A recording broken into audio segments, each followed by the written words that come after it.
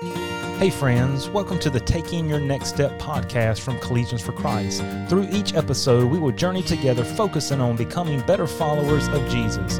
If you are eager, like I am, to follow Jesus Christ, then take your next step now by joining us in today's episode. So we're looking at our key building block of prayer. Now we want to look at some practical application or the practical use of prayer. Now, how can we ensure we're praying right? How can we ensure that we're praying? We want to talk about that on today's episode. Now, what instructions do we get in Scripture about prayer? Are we to pray a certain amount of time every day, every week? Are we to pray a certain amount of times each day? Is the length of our prayer biblically supposed to be a certain length of time? You hear people, you see things, you experience life, and sometimes we compare ourselves with other people. And I've always said this, comparison kills. Many times comparison either causes someone to be prideful or it causes someone to become very hard on themselves or even depressed because they don't feel like they're measuring up. So comparison is really not very beneficial many times. And so maybe you've heard people say, well, man, I prayed for the hour. I was on my knees for 2 hours. Or you hear somebody say, if you're not praying every single morning at 6 o'clock in the morning, then you're not a good Christian. Maybe they're not saying that. Maybe they are. I've heard people come close to it and honestly say something like that, but maybe they're implying that. And so you feel because you're not praying just like them that your prayer life is not fruitful, your prayer life is not beneficial, you're not praying like you're supposed to, you're a bad Christian. We get down on ourselves, then we don't pray, and it's this vicious cycle, and it goes on and on. But what does the Bible say about prayer? Practically speaking, in our life, is there a certain amount of time we should spend every single day? Is there a certain position? What is it? That's what we're going to talk about on today's episode. Now, we do come to this passage of Scripture, 1 Thessalonians 5:17, and it says this, pray without ceasing. Now, does that literally mean to pray without ceasing? What was Paul talking about there? Now, we understand we have responsibilities. We have to sleep. We have to work. We have to engage our mind with class and school and studying. So we understand it's not meant literal. There's many things in Scripture that are meant literal and many, many things that are not. They're meant figuratively or they're meant to us in a way that we can understand something. And Paul is talking here not to pray without ceasing, meaning 24/7. We are to be in a constant state of prayer, but that we are to be in a constant attitude of prayer. And so when we think about the practical use of prayer, I want to say this first, and I've already kind of alluded to it, but we need to remove the regret of prayer.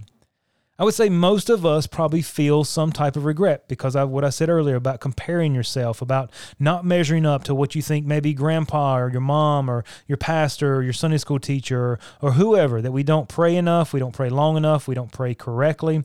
And so this guilt and shame comes into our lives and it creates this vicious cycle that we're not good enough, we're not good enough Christian, so I'm not going to pray because I don't pray good enough anyways, I'm not praying right anyways, and we can't get off of it. And so guilt and shame will rob us of the victory that prayer is. And Satan wants us to sit there because he knows what a powerful tool prayer is. So don't compare yourself with others. Remove the regret of prayer and realize, one, if you feel like you have not prayed right, maybe you have. You've missed a lot of time in prayer. You've just not been praying maybe like you used to or even like you feel like you should. Jesus says this, or John says this about Jesus, we confess our sins. He's faithful and just to forgive us of our sins and to cleanse us from all unrighteousness. And so know when you come to Jesus Christ, there is forgiveness. You have the opportunity to hit reset, refresh, and start forward. It's not held against you. You have a clean slate. If you confess your sins, he's faithful and just to forgive us of our sins and to cleanse us from all unrighteousness. And so come to God and say, look, I just want to get my prayer life right. And so let's talk about some different ways that we can do that. The amazing thing about prayer is it's not confined to a certain place at a certain time in a certain position. There is much freedom and therefore can be much enjoyment in prayer. James 4:2 says this, you have not. Why? Because you ask not. So we miss out on the most important benefits of prayer simply because we don't pray. So how can we ensure that we pray? Well, number one, maybe we need to schedule a time for prayer. Now, how much time are we commanded to pray each day? We don't see that in Scripture. We do see examples. You hear what other people say. So it's not about a certain amount of time, but it's about having a time.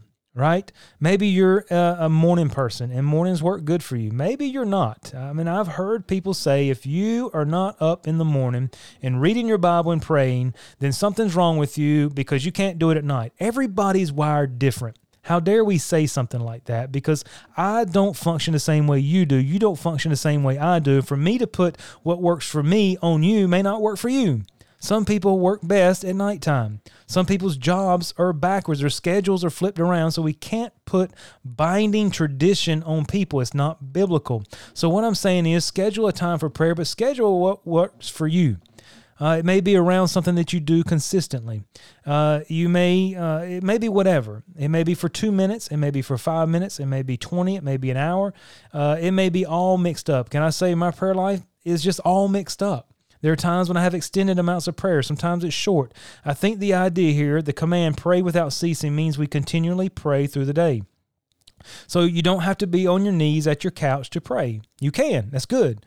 You can be riding in the car. You can be walking. You can be doing whatever you're doing. There's great freedom in prayer. Understand that. As we go through the positions of prayer in Scripture, our pastor just did this the other night. He was sharing the postures of prayer in Scripture.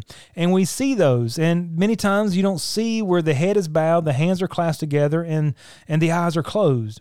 What we do see is people walking and praying. We see people lifting up their eyes to heaven, praying. So their eyes are open. We see people standing. We see Daniel kneeling. We see David praying 3 times a day. There's so many different ways that prayer can be done. So what I'm saying to you is don't get bound into some type of tradition or legalism with prayer. There's great freedom in praying. You do you and don't worry about everyone else, because what they do may or may not help you. That's why I'm trying to give you ideas that can be broad enough that work for you. So bottom line is, though, sometimes we need to schedule things in order for them to happen. So find a time that works for you.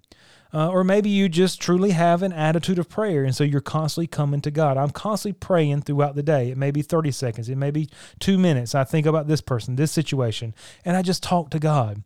And I think as we get this idea that we can communicate with God, that is conversation, we need to approach God with reverence. But we don't always have to come to God and say, my Father in heaven, hallowed be thy name, and come with this recitation of introduction. What God is saying, if you're going to pray without ceasing and you're going to come to Him, you can just come to Him right then. He already knows who you are. You don't have to introduce yourself, but you can. You see what I'm saying? There's great freedom. And I want you to find that freedom. So schedule a time for prayer and then follow a prayer plan. What I mean by that is you may lose interest in prayer because you're saying the same prayer 7 or 6 or 5 days a week in the same position. You pray in the same place, the same thing, the same time, and maybe that works for you. You're a super repetitive person. But what I find is I'm very repetitive, meaning I like schedule, meaning if I can schedule it, I'll do it. If it locks into my schedule, I will automatically repeat it. I work that way. Some people don't. But I also know that it can become mundane. It can become robotic. It can become emotionless. It can become very spiritualless. There's just not a lot of spiritual life to it. And so I say this, follow a prayer plan, but mix it up. Maybe use a prayer notebook to help you keep track of things, but maybe you pray for something on Monday and something different Tuesday, something totally different Wednesday, and then something totally different Thursday. You're mixing it up. Maybe you pray in one place on Monday, but you pray in another place on Tuesday, or maybe you just change up your positions. Maybe you do kneel. Maybe you sit. Maybe you're walking. Maybe you're sitting outside on the porch. Whatever it is, just see and understand biblically there's great freedom in prayer. And then I would say use a prayer notebook, pray the scriptures. That helps me tremendously. Sometimes you just don't even know how or what to pray, and open up a psalm, open up to certain verses of scripture and allow that to guide you. That's where you can sit at a desk. You can sit in a chair. You can kneel with your Bible open and your eyes open. I know some people think prayer, you automatically have to bow your head and close your eyes. And you can do that, but you don't have to do that. You can sit, you can kneel, you can lay, you can walk, you can be with other people, you can be playing basketball, you can be driving in your car. Please don't close your eyes and pray if you're driving your car, right? So pray the scriptures, pray in different positions. And then here's a great tool that helped me, I learned many years ago, and it's use spiritual CPR as a tool. CPR, that C means confession, the P means praise, and the R means request. And what this is a guide. I use it.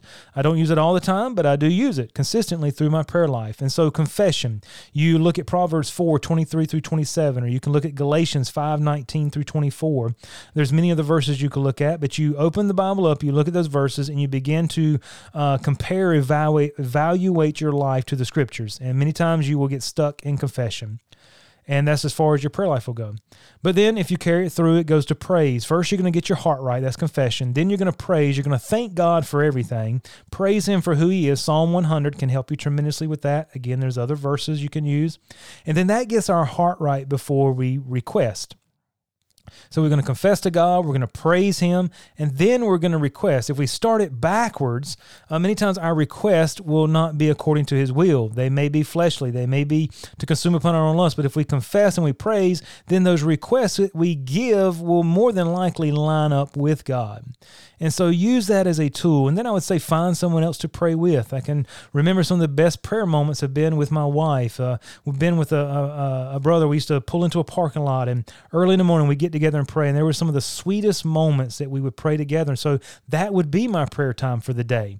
Does it mean if I'm praying with somebody on Tuesday that if I neglect my 10 minutes of prayer, my 30 minutes of prayer that early morning, that I'm a bad Christian? No, there's great freedom in prayer.